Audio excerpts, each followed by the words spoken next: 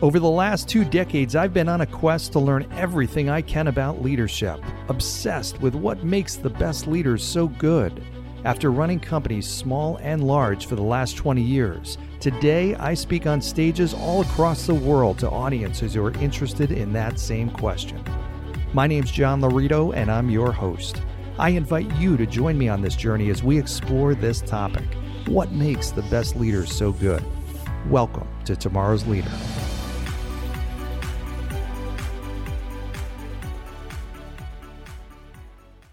All right, welcome to today's episode of Tomorrow's Leader, where we dive deep on all things leader-related to leading yourself and leading others. I'm John Laurito, your host on this beautiful Friday afternoon. I hope you are about to enjoy a great weekend, although I'm not sure when you're listening to this, so it might be Monday, in which case I hope you have a great week. But I wanted to share just a concept with you. I was talking to somebody about this recently, and it brought just this idea kind of in mind of how people tend to play life.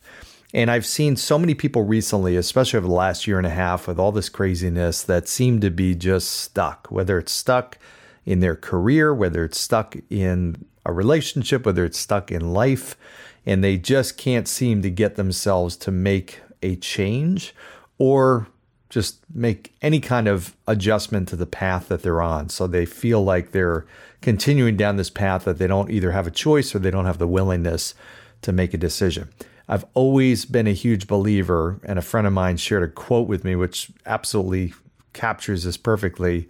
You are always one decision away from changing your life, literally, because it's not just that one decision that you make, but it's the ripple effect of having made that decision. And most people, unfortunately, are afraid to make a decision because they don't know what the consequences are going to be. They're afraid to make a mistake, and they don't know what that ripple effect is actually going to look like. But the people that understand that when you make a decision, what it does is change your vantage point. You take a step forward, and you now have a whole bunch of different things that you're seeing that you didn't necessarily see before. So I kind of relate it to the way you play different games. And I think about most people play the game of life, not the game of life, but they play life the way that they would play hide and seek, where the object of the game is just to not get noticed, not get found.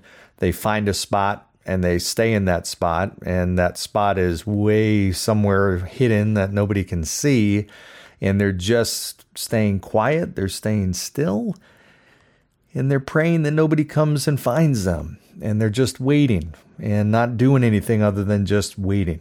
And the way you win that game, I guess you win the game as if nobody finds you. And that's how you win. It's a fun game. It's a great game. We've all played it zillions of times. But it's kind of a weird premise, right? You win by just nobody finding you. So that's not very motivating, right? To me, I think about the game of life, and this life that we're living, is to do stuff, to get out there, to try new things, to carve a new path and create a new life for yourself and a new chapter of life and do the things that make you happy. And I look at it and think, okay, well, I would say it's kind of like playing the game of Jenga, which the way I think about how I play Jenga, and for those of you who have played it, those bricks that the blocks that you pile up to see how high you can get the tower without knocking it down.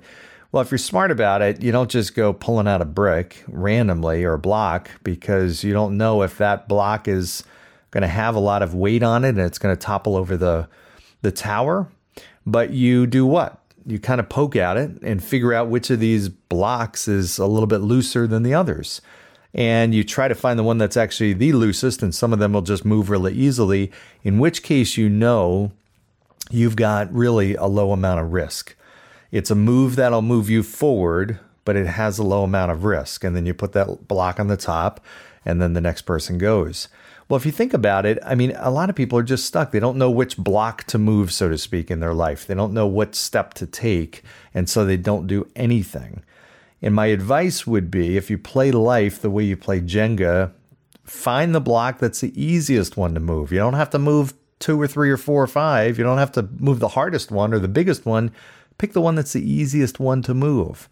Take one step and take the step that has the least amount of risk and ultimately still moving you forward. If that's the way you've got to do it, then do that. Take the smallest step you have to take and move yourself forward. That's it. It's just about taking a step forward versus staying stationary and staying hidden and trying to not get found, so to speak. So I hope that analogy makes sense. Every so often I have conversations with people and it brings an idea or perspective, or in this case, an analogy. And I see too many people living their life in a way that ultimately is not making them happy and ultimately not making other people happy.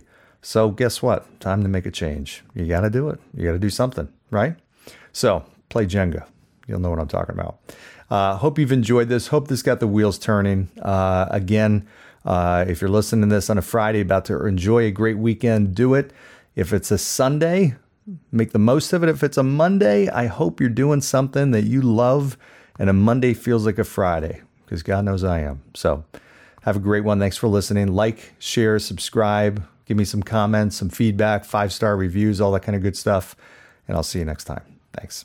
Thanks for joining us on today's episode of Tomorrow's Leader. For suggestions or inquiries about having me at your next event or personal coaching, reach me at john@lauritogroup.com. Once again, that's JOHN@LAURITOGROUP.com. Thanks. Lead on.